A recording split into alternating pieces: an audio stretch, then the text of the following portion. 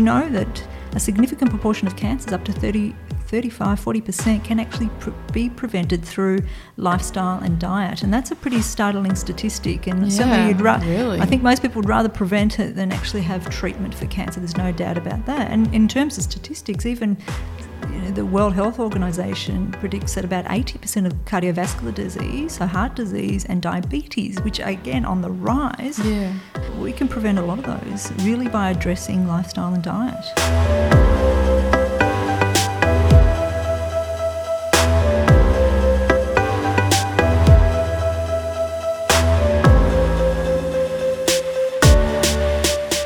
Hi, and welcome to the Vegan Women Collective podcast. I'm your host, Rachel Lamarche, and I'm the director of the Vegan Women Collective, an organization that highlights and supports the activism and entrepreneurship of vegan women through panels, workshops, and this hopefully interesting, inspiring, and informative podcast. For this episode, I spoke with oncologist Dr. Despina Handolias, who, in addition to her work in cancer treatment and research, also sits on the board of Food Frontier and disseminates information on cancer prevention through her Instagram page @veganoncologist.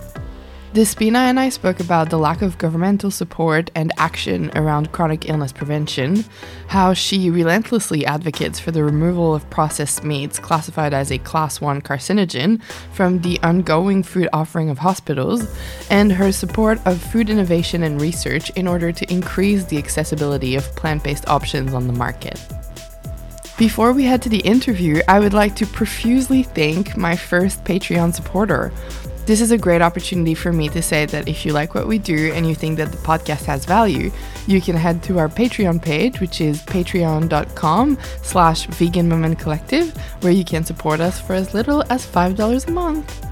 Also, we have 2 events coming up in Melbourne in June. The first one is this Saturday, June 1st, and is part of the Specialist Workshop series and is an afternoon of learning and activities around vegan health and nutrition with the vegan and accredited practicing dietitian, as well as accredited nutritionist Ebony McCorkle. The second event is a panel and networking session on branding and design in business, featuring 3 absolutely incredible vegan branding designer and business leaders, and that's taking place on the evening of Thursday, the 27th of June. And to purchase tickets for this one, you can visit both our website, which is veganwomencollective.com, or Instagram @veganwomencollective. On that note, I hope you enjoy this conversation with the vegan oncologist, Dr. Despina Handolias. Let's start the show.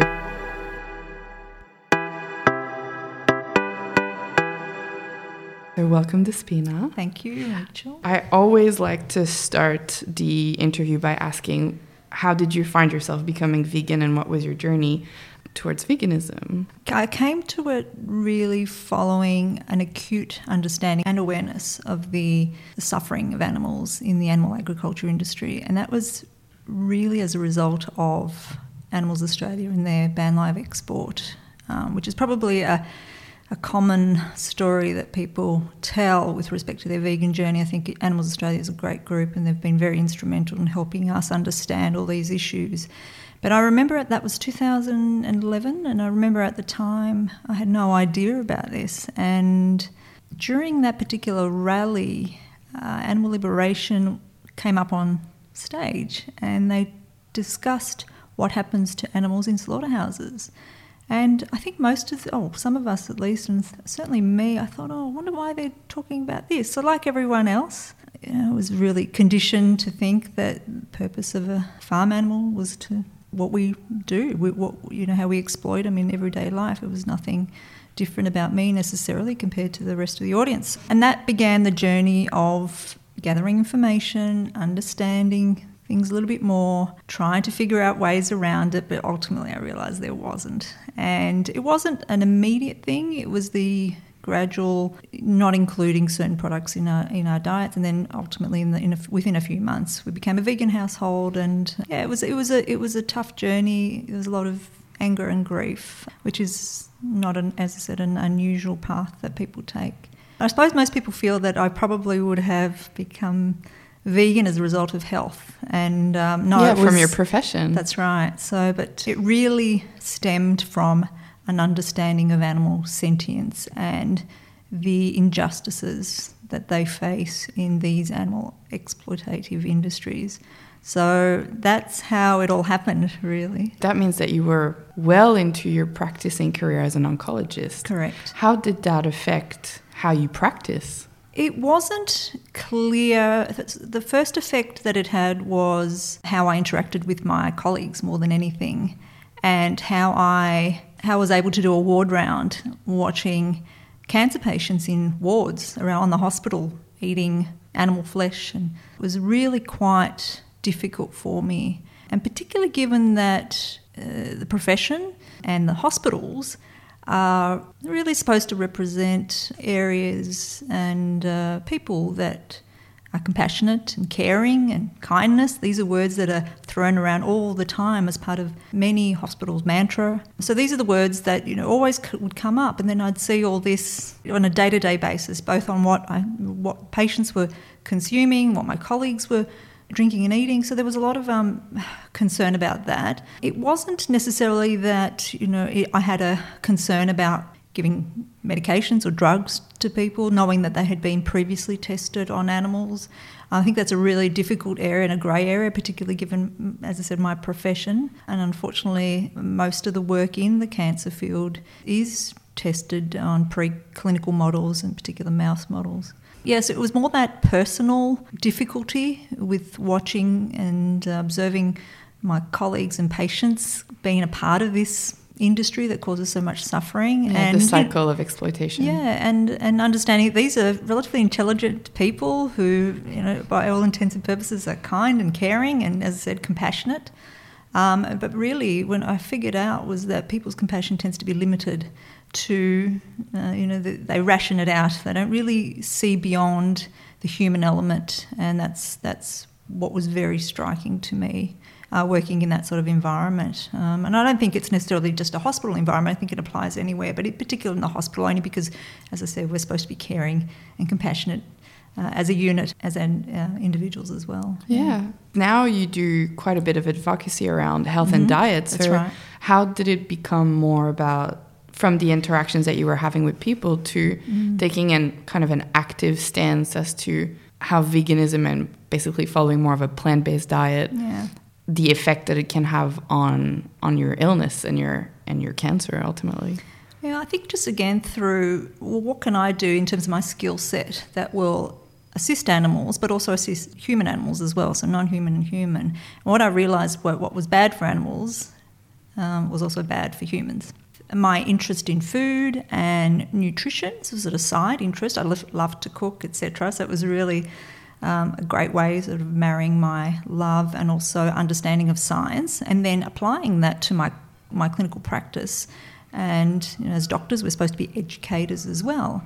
And what I'd sort of come to realise through exploration of the data and attending conferences, my sister's a dietitian as well, so having discussions with her, was that we weren't doing the right thing by patients by promoting certain diets within hospital systems, and also by doctors in themselves not really understanding nutritional science and how much of an effect it has on individual health and obviously public, and wider health, community health as well. So I took it upon myself to get a bit more educated and to start to provide little seminars and education sessions for my colleagues. Oh, that's great. Yeah, and also for the allied health staff, so nursing staff, dietetic staff, and other staff that might be interested in hearing about diet, and particularly the cancer connection, but also other chronic diseases.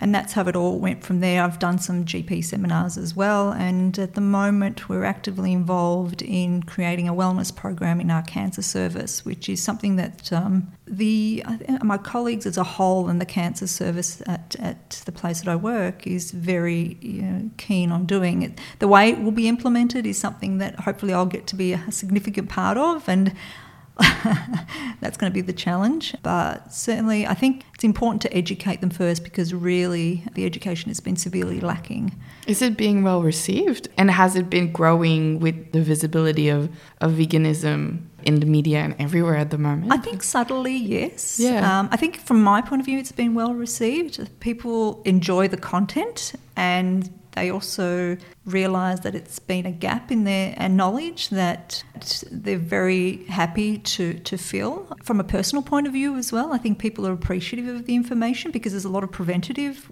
work that's been done and studies that have been done that, again, people don't really know about, sort of large prospective population-based studies that give us some important information about diet and disease and how to prevent disease.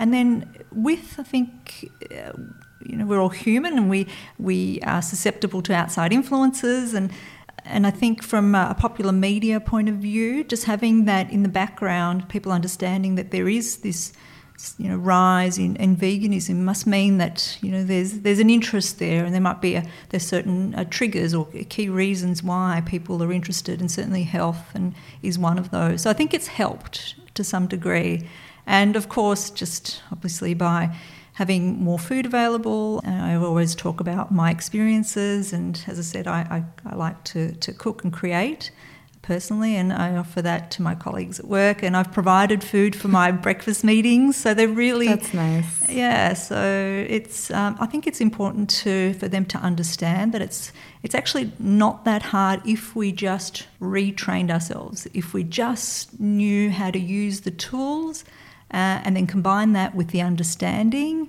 and just reframe our understanding of how to consume a plant-based diet and in turn not do the harm that we've been doing to the animals and ourselves.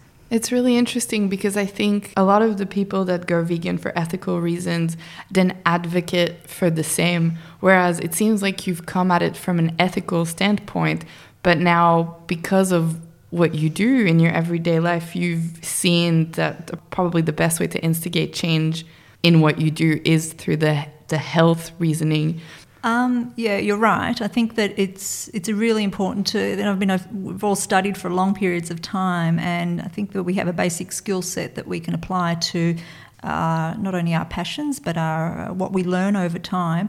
And I think from the health avenue was the obvious avenue to keep pursuing. Oh, for sure. I'm also a animal advocate, I think, from just through my conversations with people, attending certain rallies, etc. But yes, I come at it from the health perspective. Do people realise? Yes, I'm very open about it and fairly vocal about it, and my Instagram page is clear on that because I think we should have compassion for all living beings, not just humans. So I think that it's important to be open, and people may certainly pick up on that, although I haven't really had anyone sort of come at me saying, well, I suppose what you're potentially getting at is there a certain bias there.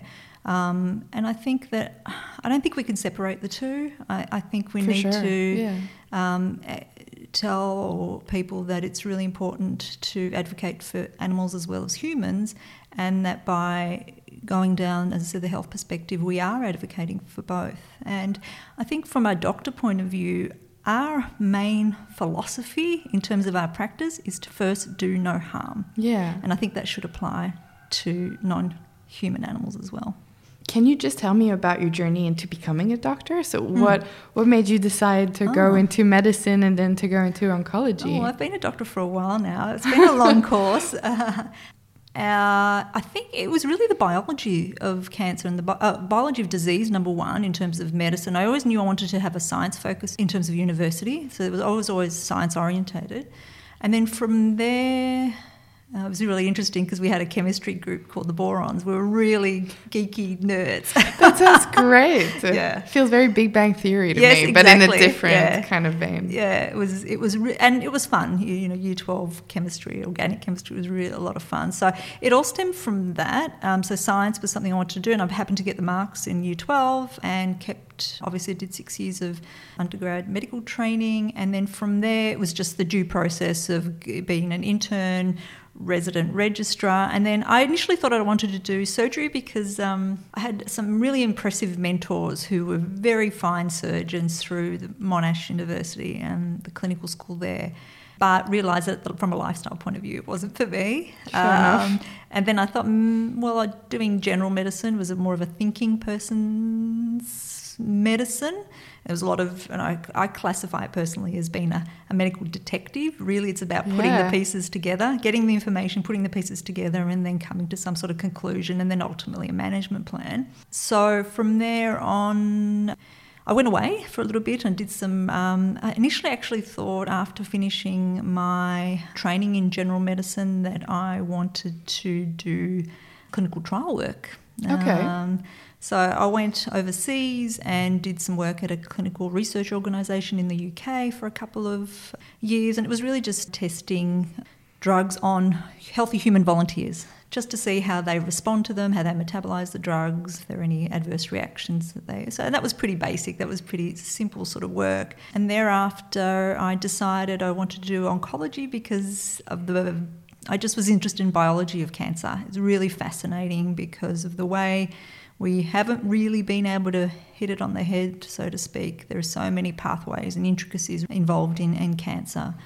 So I thought that was interesting, and that married in my interest in drug development. And I ended up coming back and doing 3 years of advanced training in oncology here in Melbourne.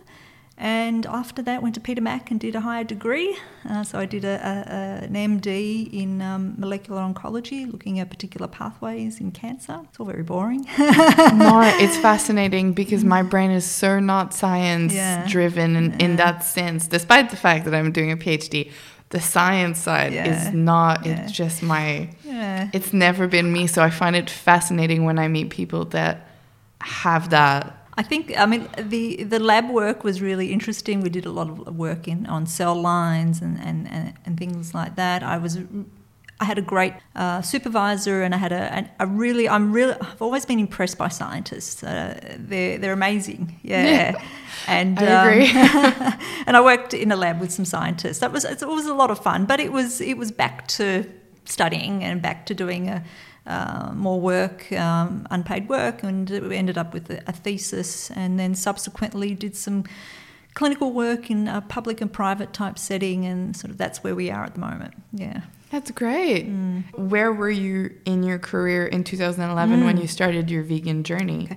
I was doing my advanced training in oncology. So I think it was my second year of training in oncology specific jobs. Right. And yeah, that was when it happened. So from your advocacy online and things like that, have you found that using a forum like Instagram to disseminate information, you've reached other professionals that are in the same kind of area as you, that you can basically reach with that information to other oncologists? Or? Possibly. It's hard to know. I don't know how many of my colleagues or other oncologists that actually follow me, for example, on Instagram. No one's like reached out to you? No, saying, there are some nursing staff that have, because they follow me. That's nice. So I take the opportunity to talk to them as much as I can when it's particularly relevant. I mean, they're all busy and they're doing great jobs, and they are, again, nurses are pretty amazing too. For sure. A tough job. But yes, no, I've talked to them one-to-one in group settings. They do understand and they do follow me. But in terms of my medical colleagues, as in doctors that I work with, I don't think many of them would really... They're too busy, maybe. They're too busy. Look, I'm not sure how much they engage in social media on that, in terms of that particular platform.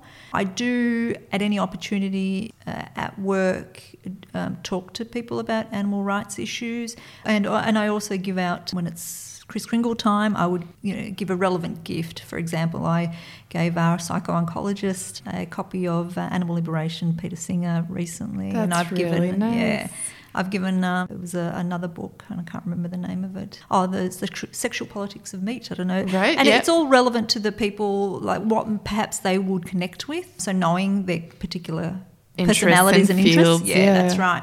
So I've been able to do that, and I always engage our clerical staff about what happens to animals in these industries, particularly if we're, for example, it's usually the case that someone brings it up. So I don't necessarily bring it up myself. Yeah. Someone brings it up, so I would then talk about it. So you're known as the vegan in the office. They often call me, they say to me, oh, you're the ethical one. What do you think about this? It's like, well, I'd like to think that we all are ethical. But when it comes to understanding ethics surrounding animals, then it's really important. I really don't think we should segregate it. I really feel that there's a mental block there.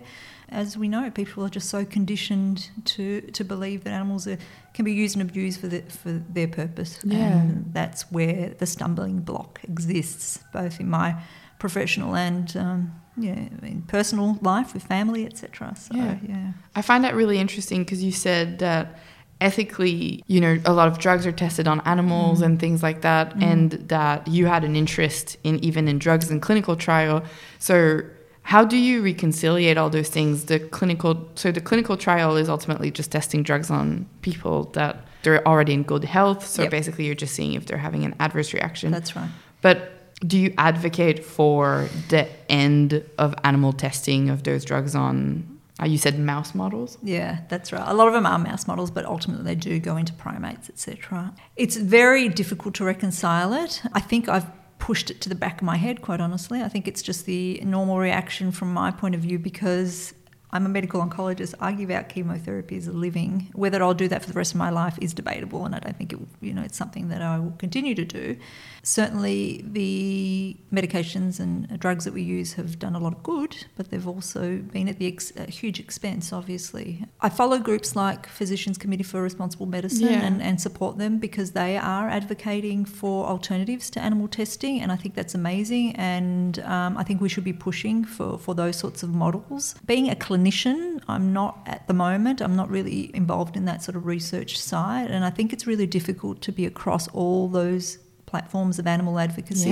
So I've really concentrated now on the nutritional science perspective, but I appreciate that that's an area we certainly need to work on, and I'm hoping with technologies, and I don't see why not, that there are some very clever people out there doing those sorts of things, and it is happening, but again, as we know, these processes are extremely slow. It's always so slow. I know. When you said you went ahead and got yourself some nutritional training kind of on the side because of personal interest, how did you kind of go about doing that in the way that you felt was the most scientifically in alignment? Because you have already, you wouldn't necessarily go Googling stuff and looking at Wikipedia. That's right. I mean, we've always practiced on the philosophy of being evidence-based, and that's how I approach my clinical practice. I mean, there are obviously caveats to that, and because we're all humans and you deal with humans, but most of all we need to look at the evidence before we say before we're comfortable with making decisions or giving out advice.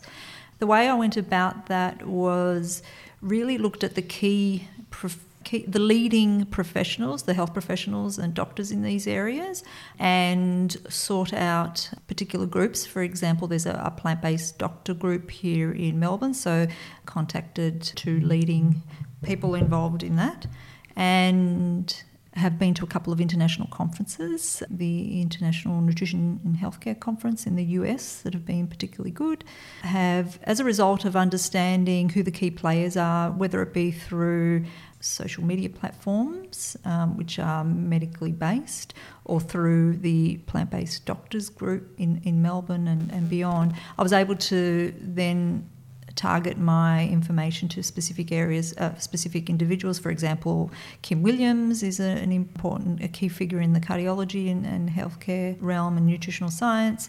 Obviously, Michael Greger, nutritionfact.org, who is a testament to the evidence and applying that evidence to who we treat and what we treat. And I was also involved in Lucy Stegley's...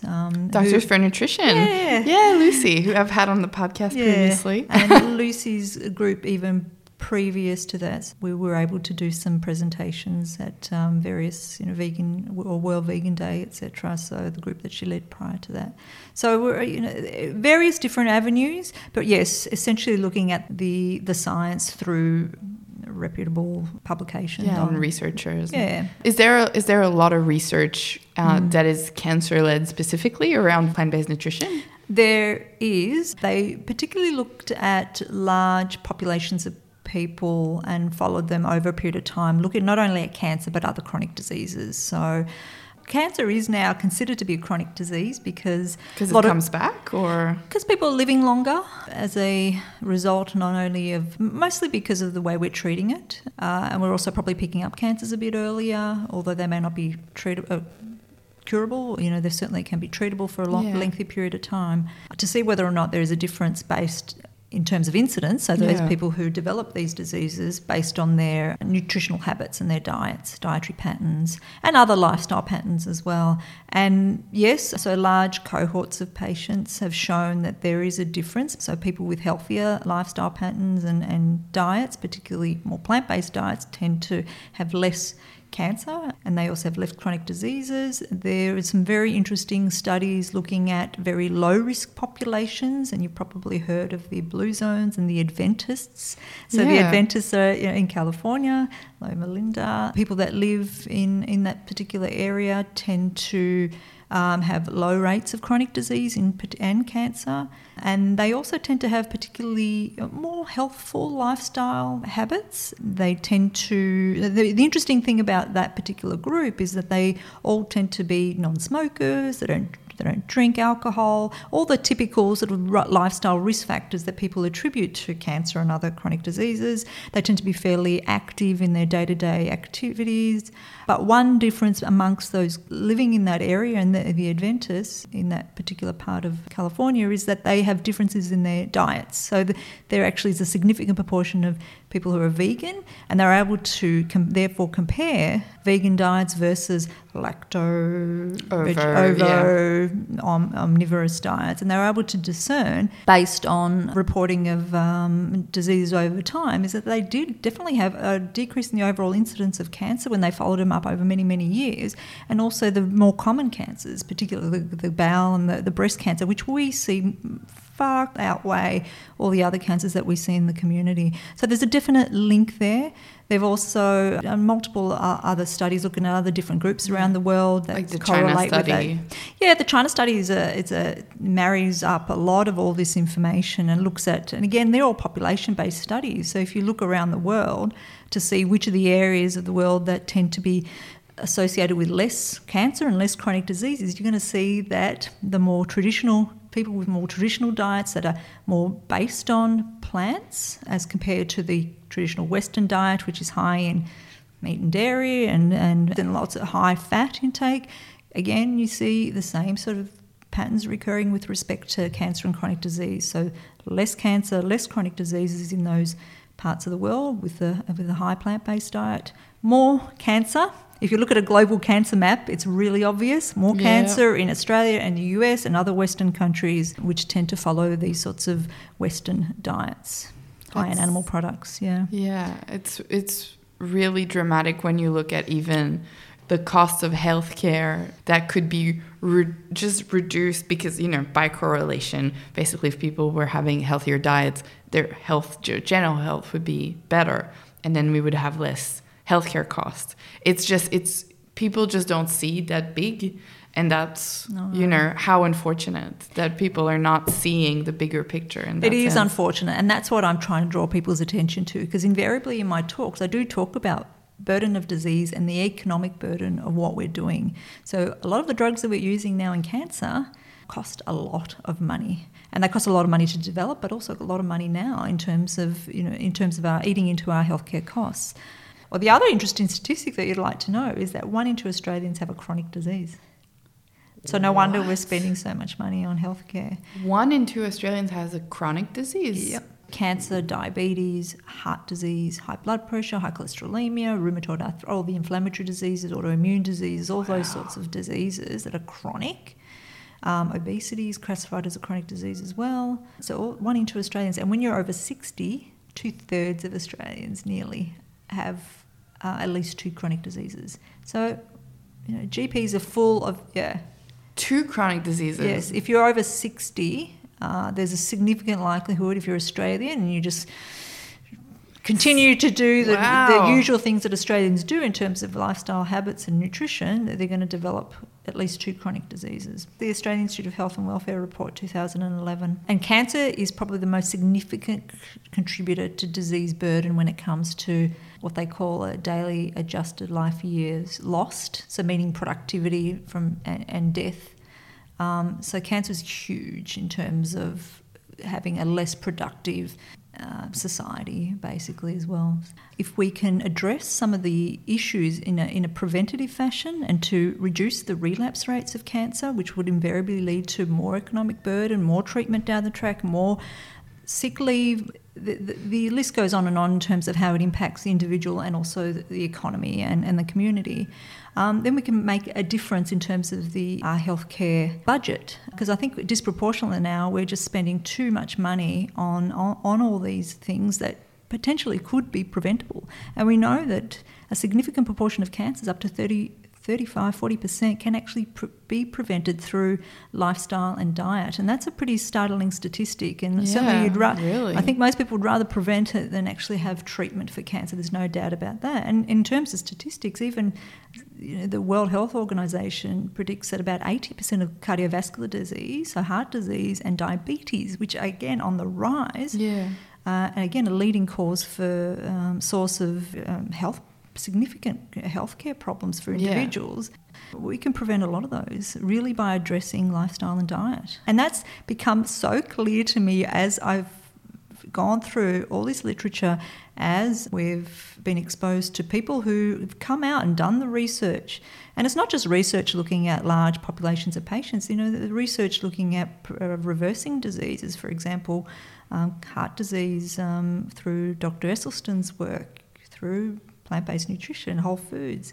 It's hard to do these sorts of what we call randomised studies or even intervention studies with plant-based diets because and relate them to cancer, because cancer is as I said, it's a chronic disease and there are no immediate measures for it. So implementing an approach, so an intervention in a large population of patients and then following them for cancer risk down the track is going to be difficult because people change their ways, they go off the wagon. So it's difficult to really understand through these sorts of what we call randomised intervention studies using diet as to whether or not this will apply to cancer. So it's not necessarily the gold standard when it comes to cancer. But when you look at markers, so we look at a lot of biomarkers of inflammation, for example, in the colon. If you change your diet to a whole food plant-based diet, we're seeing that the markers of inflammation are lower. So all these surrogates for cancer that you can test in this sort of immediate, within a 2-week time frame or something like that after someone switched onto a plant-based diet can be very valuable. But there are limitations to doing long-term studies with respect to diet and cancer, which I think people use as an excuse sometimes, but you've really got to put all the information together and look where the weight of the data is. And the weight of the data heavily is in favour of a whole food plant-based diet with respect to reducing cancer risk, in addition to other lifestyle measures as mentioned before, maintaining healthy weight, being active, not smoking, alcohol. The obvious ones. Well, which I mean, they wouldn't have been obvious back then. So that's right. This is all part of the transition to becoming more aware and people getting that information and research being put out there and then being, for lack of a better word, like simplified for the average person on the street to absorb that information and make kind of a judgment call as to, well, I shouldn't smoke because... that's right. Despite the fact that in the 50s, it was all about how good it is to smoke. Now we know that's not true. So I feel like in that sense, if you look historically, then, there is a potential for it to change. You're right, and we need to point out the fact that no one did intervention studies, giving people cigarettes to smoke and seeing what happens. It didn't apply. You couldn't do that. It's not an ethical approach because we knew the correlation was that strong. And similarly, it's not an ethical approach to have a group of people and randomise one group to consuming processed meat. for the next whatever period of time you'd like to study them for, to see how that would be awful. Yeah. So that's what people need to realise. Although science is amazing, sometimes it doesn't. The rigidity of clinical trials needs to be reassessed when it comes to certain interventions, and when you're particularly looking at lifestyle, there are limitations. But yeah, as I said, clearly there's a significant risk when it comes to certain foods, like, as I said, processed meat, and that wasn't because there was an intervention study. It was because there were thousands of studies that have been looked at and meta-analyses, so large studies that have been combined to improve their statistical analysis, that clearly showed that processed meats were a class 1 carcinogen, and the World Health Organization released that report back in 2015. But unfortunately, hospitals still serve it. Easily accessible. They're not serving alcohol. Yeah. They banned smoking. So it's a really difficult area. I have proposed it on many of occasions, and I'll continue to do so, in addition to other measures to try to help implement some positive change in the food service. I feel like you always need those advocates, those people that are actually going to be in the line of fire, if you might, because you probably aren't making that many friends sometimes, and you're probably getting a little bit of pushback or... A little. One example was that I was working in a public hospital, and they were trying to raise funds for a scalp cooling system, which we often use for patients to try to prevent them from losing their hair with chemotherapy, which can happen with a lot of breast cancer regimens that we use, chemotherapies.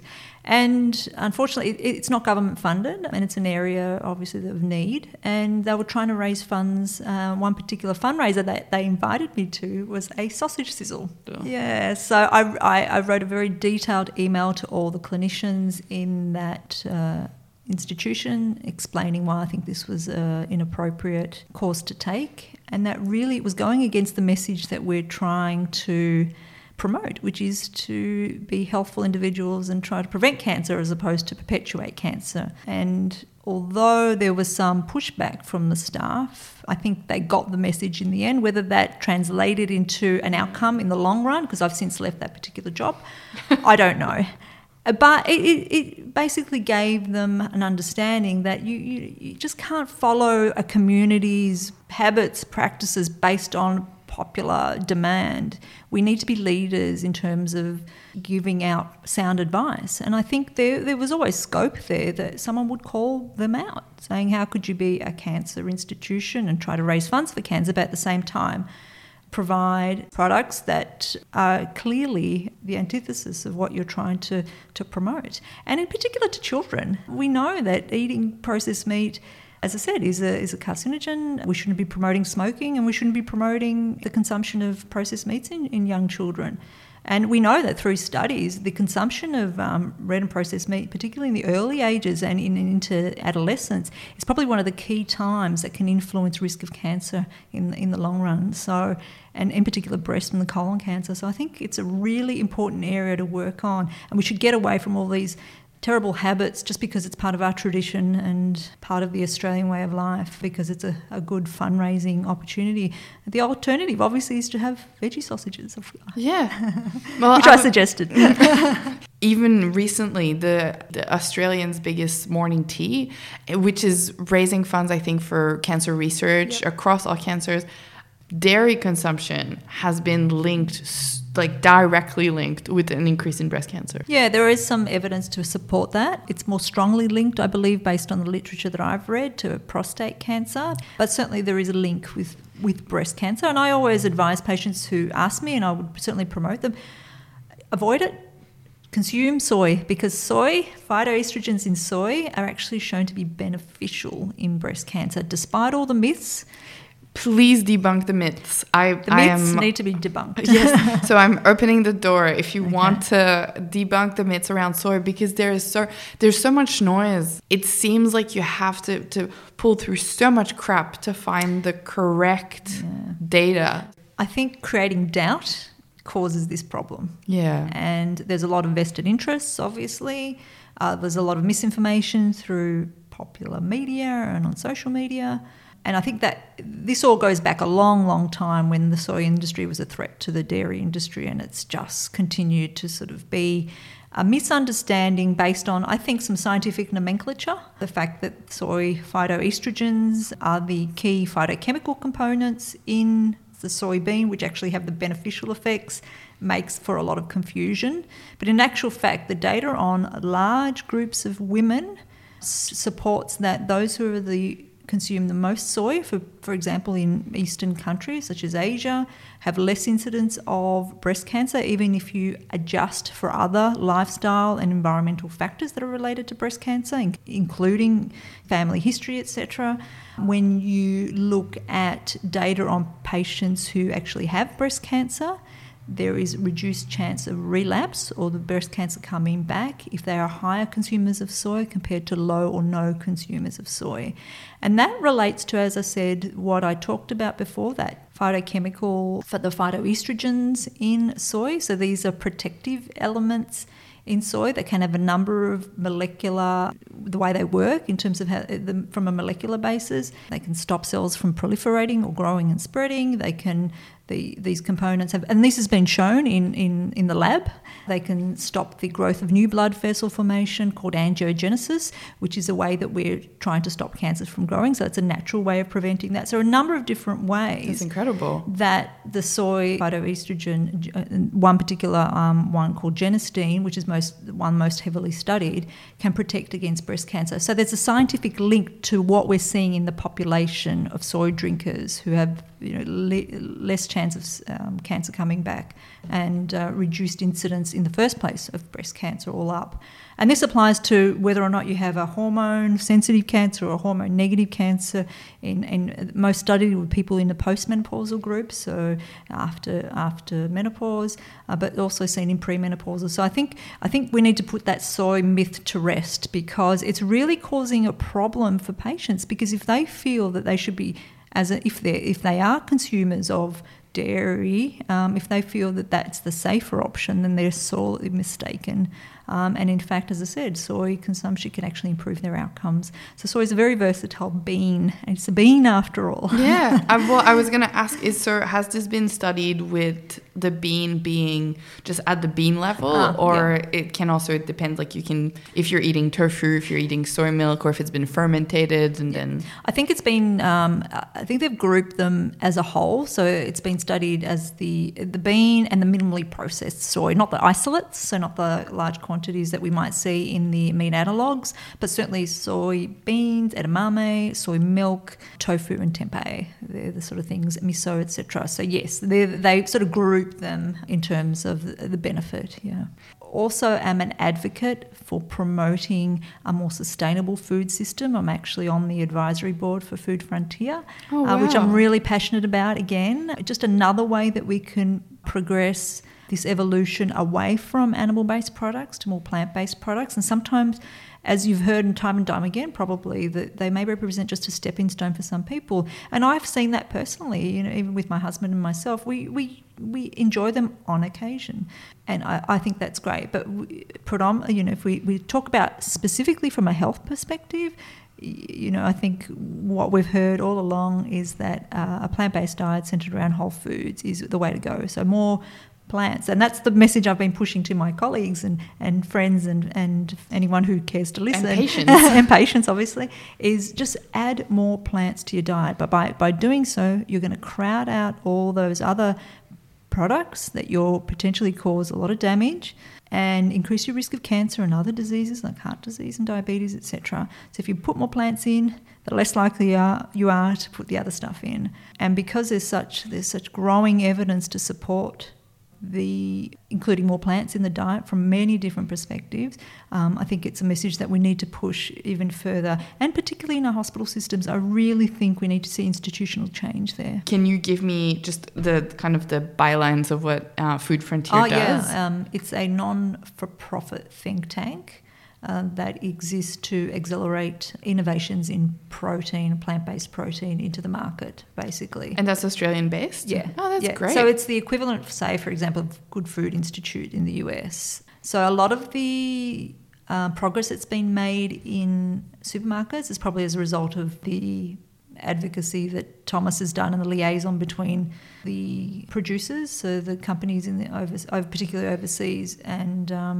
and the retailers here and the wholesalers here. So he's been instrumental in helping get these products out into the marketplace. Because the increase has been incredible, especially in the place of vegan cheese and the meat replacements. So I couldn't say exactly how much of that is them, but they have been very instrumental in doing that. And they're also looking at the research here in Australia, getting more biotech involved here in Australia in terms of producing plant-based meat. And that would be an area that I would encourage all science students to pursue, because I think it's a growing area. It will become a very lucrative area, and you're doing a whole lot of good, because you're not only impacting individual, you're impacting an ecosystem and the environment.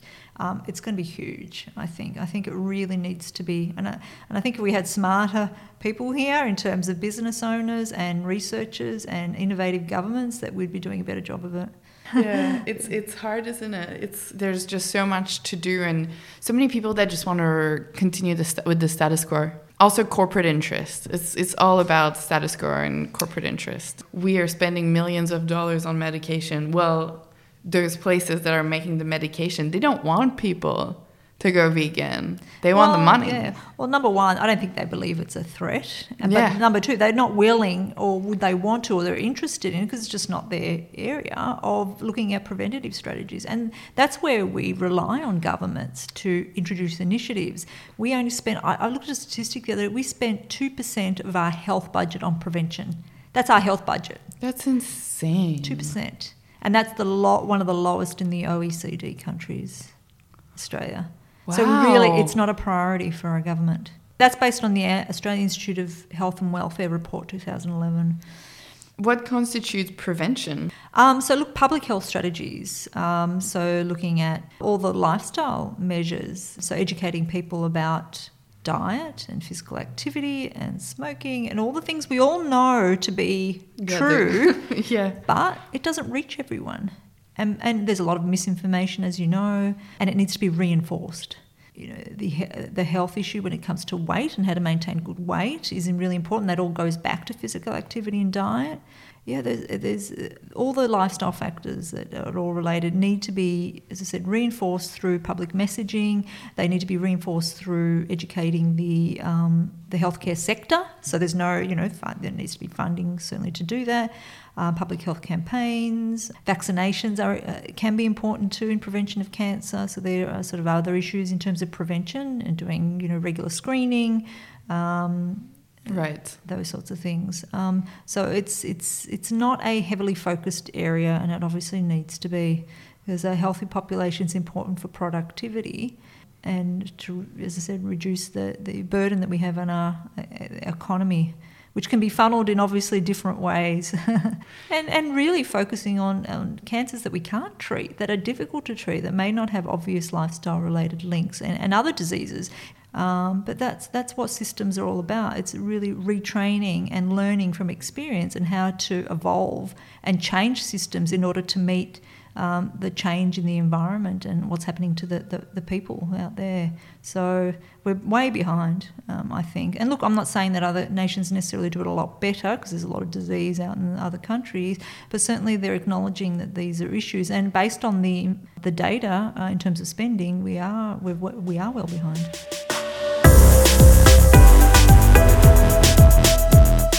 And that was Dr. Despina Handolias, vegan oncologist, food activist, and researcher.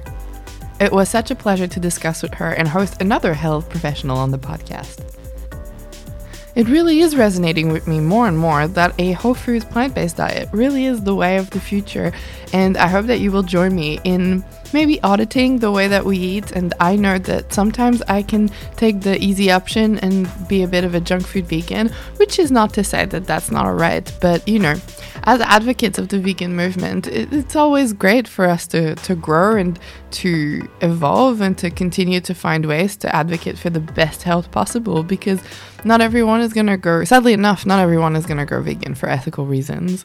However, maybe if we can highlight that just from a health perspective, it's also much better for people to follow a whole foods plant-based diet. If you like this episode, please make sure to subscribe to our show, rate us, leave us a comment if you're listening with iTunes, and as always, tell all of your vegan friends. For any comments or suggestions, including potential guests both in Australia and abroad, please feel free to email us at hello@veganwomencollective.com. The Vegan Women Collective podcast is recorded, mixed, and produced by myself, Rachel LaMarche. I thank you again for listening, and I'll talk to you soon. Cheers!